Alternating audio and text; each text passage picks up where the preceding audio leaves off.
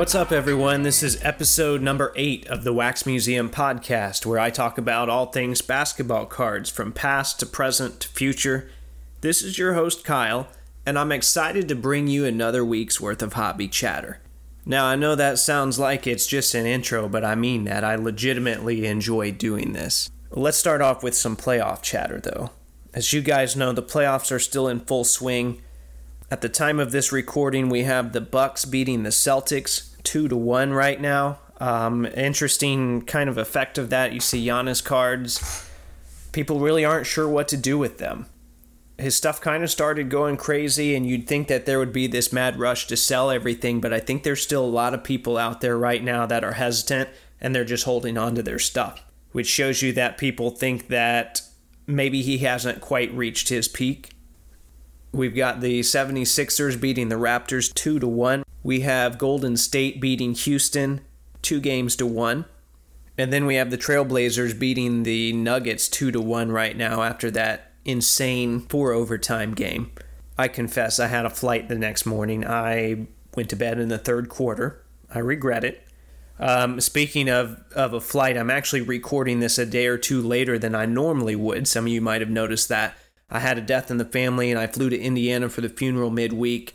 But since I was there, when in Rome, I decided to kind of scout out some of the basketball-related stuff, some of the hobby-related stuff. So I took a trip to the Indy Card Exchange, which is one of the card stores there. Talked to Conrad, who was working in the shop that day. I bought a box of 2016-2017 Revolution. Didn't really get anything of note in it. I did get a LeBron Astro, which is a pretty nice looking card. I think I'm going to keep that for the collection. I also went and saw the Reggie mural. If you don't know, there's a giant Reggie Miller mural that's been added since the last time I was there. So you might have seen it on the podcast Instagram, which is at Wax Museum Podcast. I tagged Reggie Miller in my photo. I said, when in Rome, I got to seek out this Reggie mural. He liked it. He reposted it on his story, so that was pretty exciting to me. It made for a pretty good end to the week. Now, as far as the main content today, I've mentioned this the last couple of episodes, but I've really been wanting to talk about National Treasures, and it's finally time to do that. I feel like now that the product has been out a couple of weeks, I can give the product more of a fair and objective take. So in order to do that, I'm going to break it down as follows. I want to give you guys sort of the history of the brand. I want to give my rendition of a breakdown of the checklist. I want to talk a little bit about group breaking, which might seem out of place there, but I haven't really discussed group breaking on the show before, and I think that will provide a good segue to do so.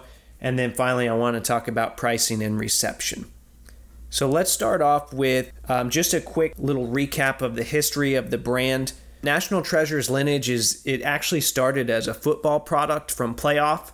Remember when Panini entered the basketball game, they purchased Playoff and that became Panini America. So as far as the football version, it debuted as a standalone product in 2006. The basketball version of it came out in 2009, which was Panini's first year with the license, and the product debuted. It was their first high-end basketball release at $400 a box. We've seen it every year since then, except for the 2011-2012 season. For those of you that were around, you remember there was an NBA lockout then. We didn't have a lot of sets come out. Those rookies were then included in the 2012 and 2013 products, which made that a super popular release. And it was super loaded. 2017-2018 was the first year for first off the line in basketball as far as National Treasures. First off the line came out the year before that, but that was the first National Treasures release, and then that leads us to this year. Now, as I've discussed before, collectors really like brand continuity.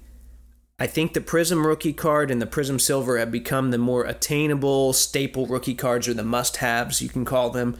And then the National Treasures RPA, for those of you that are unfamiliar, is a rookie patch auto. Numbered to 99, or really to any numbering, have established themselves as the higher end, but also attainable must-have. This year's setup is very similar to the previous years. There are 10 cards total. 8 of those are autos or memorabilia. You have 1 base card and you have 1 printing plate. Okay, so with that being said, let me dive into this year's checklist real quick. I want to try and avoid talking about price at the start, and I just want to talk about content. This product has a lot of returning sets like Clutch Factor. You've got the Colossal memorabilia autos. You have timelines, you have treasured tags, you have finals nameplates, and then of course you have your rookie patch autos. Over the last couple of years, we've had a set of 101 autos in the set called Personalized, and the idea was that so many autographs would be produced and they would be signed by a specific player and then personalized with some sort of special message in addition to it as well. Not every player is personalized in the past like they were instructed, but we have seen some pretty cool Kobe and Dirk inscriptions before.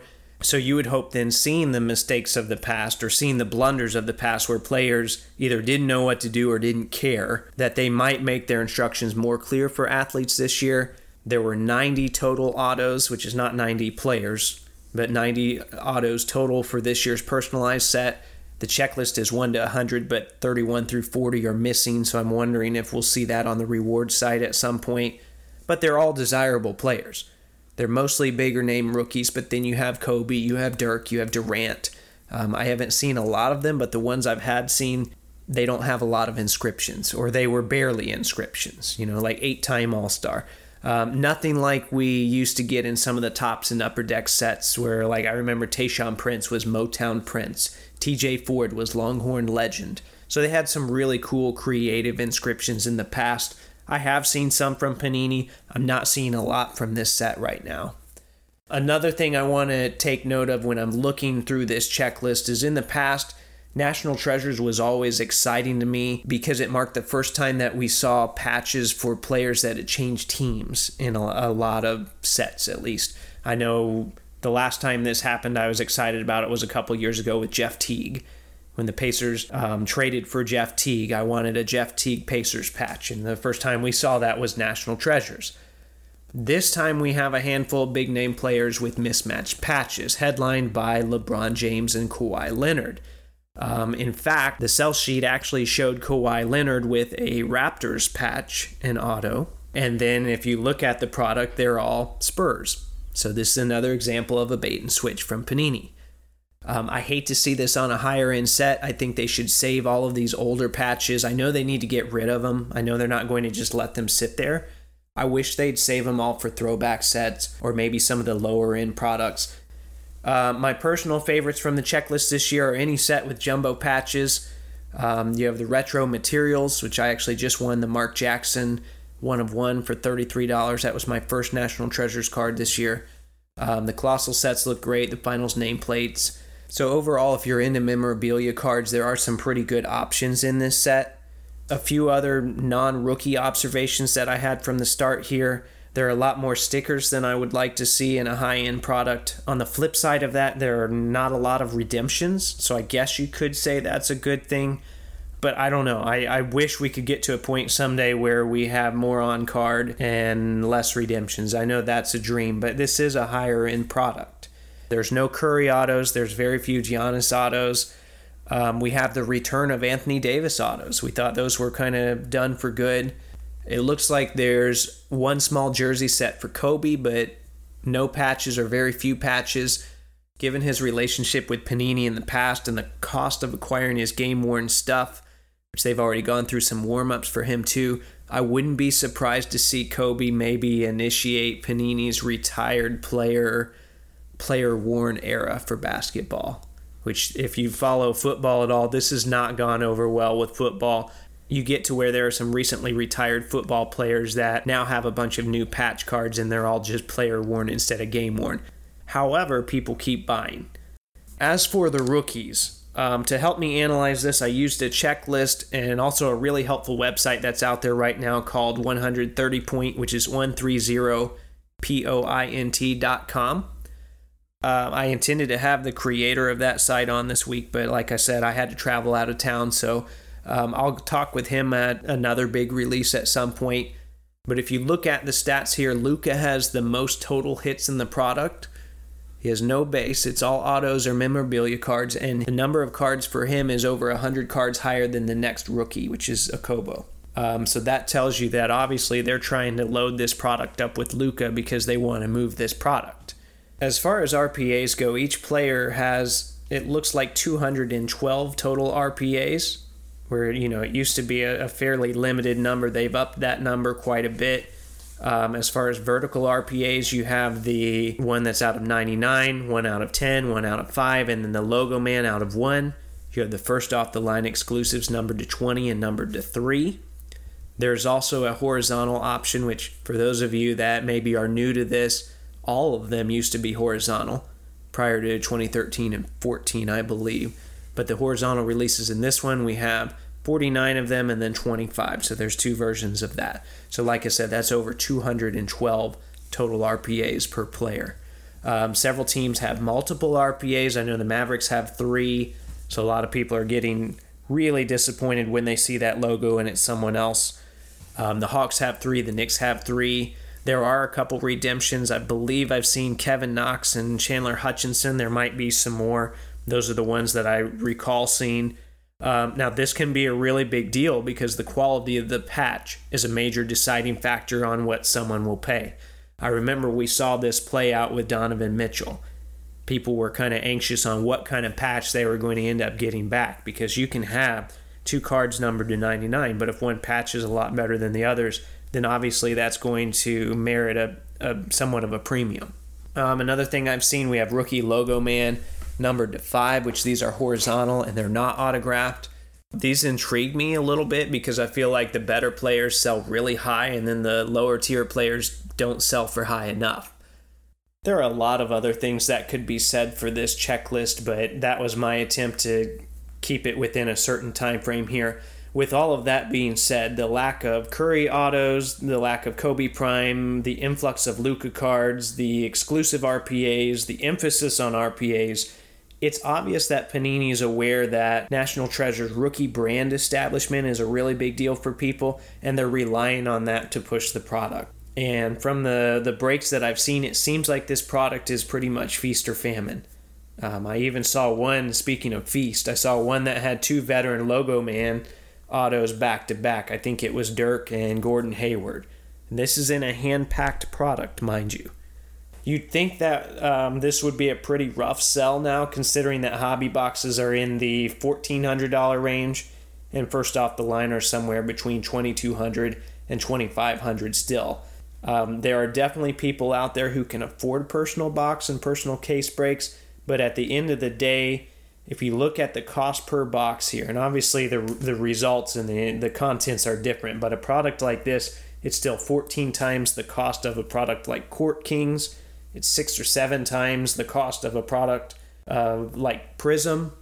So how does your average Joe get in on the fun? Like, I'm never going to pay $1,400 for a box, so how could I possibly get into this? And maybe you're a new collector, you want to get some National Treasures, how do you get into this? Well, the answer that a lot of people have been turning to for years is called group breaking. Okay, so what is group breaking?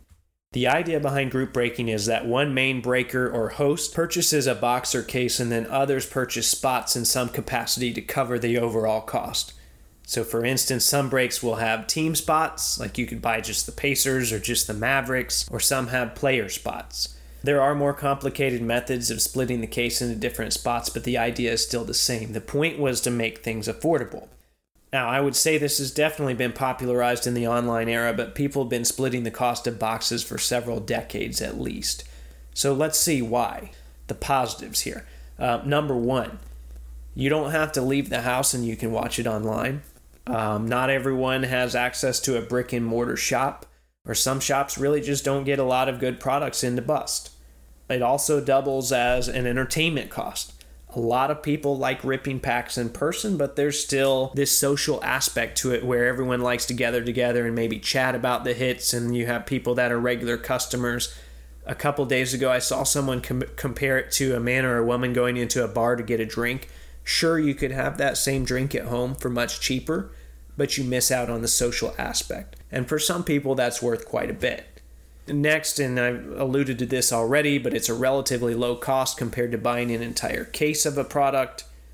I've also heard people mention that you don't end up with a bunch of base cards that you have to sort through, which there are a lot of people that like sorting through base cards. So it all depends on what you're into. And then finally, there are some people that just like the randomness of breaks as opposed to using that money to buy certain specific cards that they want. They like the unpredictability factor involved here. So those are the positives, and I think they're definitely worth considering, but I also want to take a look at the negatives here. First and foremost, this is gambling, plain and simple, and people can get addicted to it. And I'm not here to tell you to do it or to don't do it, but I'm just going to lay that out. That's the most obvious negative to it, is that gambling could result in some bad consequences. I've seen some people say, though, that there are very similar cons to buying boxes of your own. You could end up with a very low return. For example, I talked about the box of Revolution that I opened up at the shop at the intro to today's episode, and I maybe got $15 worth of cards out of it, and the box was $60. So it really wasn't a great break or even a good break at all. And it was pretty quick. There wasn't a lot of an experience cost. Some of the breakers, when you are breaking, they're selling you on a break to make it sound like they're providing you with a service, like you need them. And I know there are some hidden costs associated with the breaking, but sometimes you do need to do the math. Some of these guys, which especially the bigger name breakers, they're doing pretty well right now. But they don't, however, typically warn you about the severity of gambling. If we go back to that point. It's not to say that it's their place, but I find it interesting if you look at the majority of state lotteries and you look at Powerball and you look at Mega Ball and all these lottery variations, they use some form of the slogan, "Please play responsibly." And responsibility, mind you, revolves around sound reason, using your brain instead of acting on your own emotions and desires. So if you're new to this, or even if you're experienced, you always have to kind of step back at some point and look at your breaking and say, okay, is this worth it? Okay, you have to do your research. Even if you think the costs are okay, you have to look at the people you're breaking with. So it can get kind of complicated. Do your research first. Don't buy into an RPA slot of a team that doesn't have an RPA. Like, don't buy Miami Heat this year expecting to get an RPA. You got to be smart. You got to look at the checklist ahead of time. You can lose a lot of money really quick. Okay? That was just my mini little overview of group breaking. I'm not going to say that you should do it or shouldn't do it. That's just some of the sides of it. You choose on your own. Now that I've touched on that, though, I want to close with some thoughts on National Treasure's pricing, because I feel like group breaks have had a major impact on this pricing this year and even the secondary market. I want to preface this by saying that I used mainly eBay sales. I know there are other venues. There are other marketplaces. You can sell in person. You've got forums. You've got social media and so on. eBay's the one where I have the information in front of me. Okay. One thing that was pointed out by multiple people is that there was a lot less of this product being broken after the initial first 2 days, as opposed to the football release, which seemed pretty steady for a while. Some of the RPAs sold very high out the gate, which is to be expected. One thing that I noticed with the Pacers, which, I have to talk about them, that's my team, is the price of the team was pretty close to the price of one of the main chase cards. So I think the Pacer spot was selling for around $160, and that's kind of where Aaron Holiday RPAs have stabilized at. I know some are selling in the $200 range, but if you follow a team like that, just be careful. If you just want the Aaron Holiday RPA, just go buy the Aaron Holiday RPA. It's not as fun, but you get what you want. Now, you're not going to see that with the big teams, though. Some of the higher RPAs are very hard to really get a grasp on, and they're hard to price because it doesn't seem like they've stabilized. Obviously, Lukas are still very expensive. That doesn't mean that it's not justified. The verdict is still out about him. Porter Jr. is in the $2,000 range. Let's look at a guy like Marvin Bagley. And I'm using all of just the version to 99. I know there are other alternatives as well. But I've seen two sales, one at $1,300 and one at $2,500. A couple of DeAndre Ayton RPAs sold in the 2K range. I was talking with another poster on the Blowout forums, and he said he had one and he felt like he wasn't getting a fair price for it. So I chimed in, and I'm not an expert on this, but I said, well, maybe the two $2,000 buyers jumped the gun. And some other people chimed in. We had a pretty good conversation. Some people decided that maybe his streaky signature affects the price. The beauty of the secondary market, though, in collectors is that people find value in cards in different way. So personally, I value a good patch over serial numbering. Some guys would rather have a streaky auto with a low print run over a bold auto numbered to 99. It just depends on what you're into. I'm more into aesthetics. Another poster chimed in that he thinks that with DeAndre Ayton selling in that range that people should actually be buying. And he had a couple of interesting takes. He said that people are getting destroyed on some of their group breaks and their personal case breaks, and they need to try and recoup some of these funds, so they're selling too early. And I'm going to quote him here. He says, "I think the top 5 to 6 will rise from here, rolling into the finals on hype. It also seems that the RPAs with a few weak patches have gotten clobbered. Those are sweet value plays if you believe in the player, if you ask me." And the types of players that I think he's talking about would be like Sexton, Bagley, Ayton, Knox, Jackson Jr., and so on. Another thing that you'll want to look at is that team still plays a big part. Maybe a guy like Alonzo Trier, if you're buying in for the Knicks. He got a lot of minutes this year with the Knicks. He averaged about 11 points per game.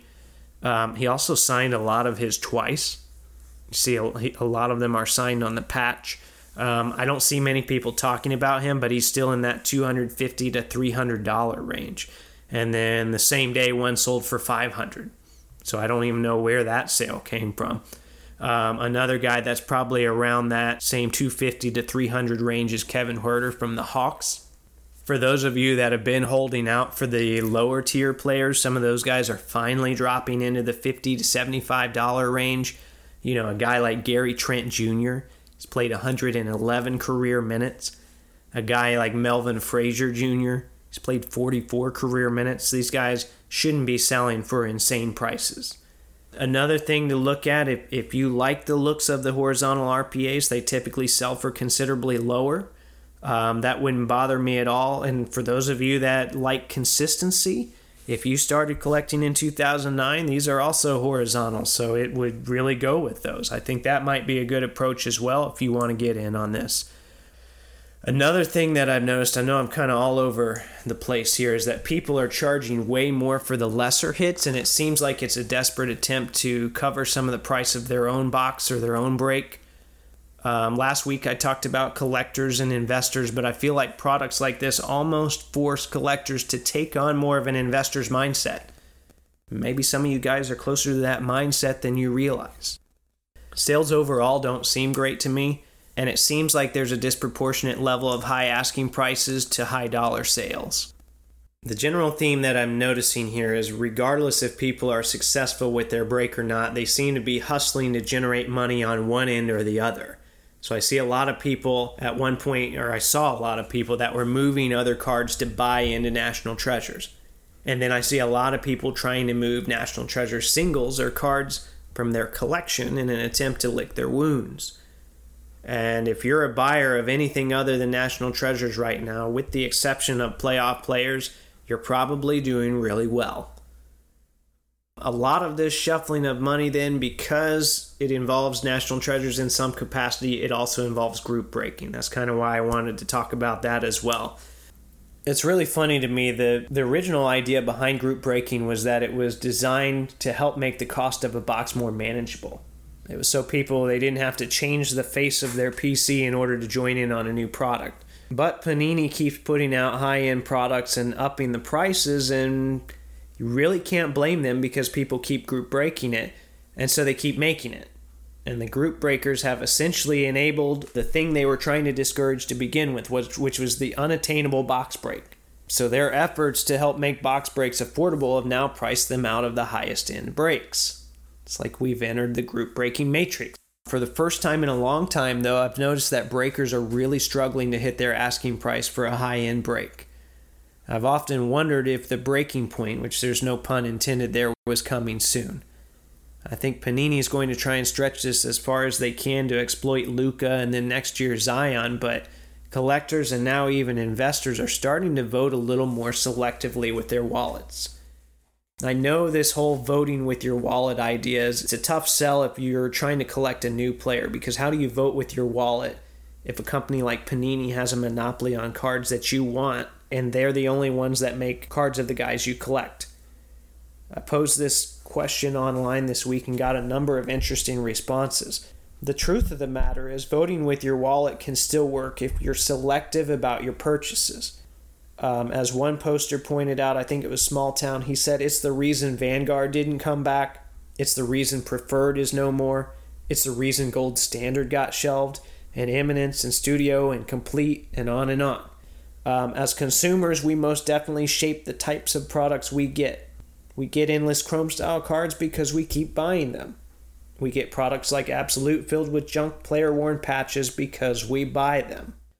Now, I don't think a lot of people actually want National Treasures to disappear. We mentioned some of the sets that are no more, but I think people would still like to see it around and maybe would like to see it refined. If they aren't going to fix all of the sticker autos and the mismatched patches, then they have to change something else.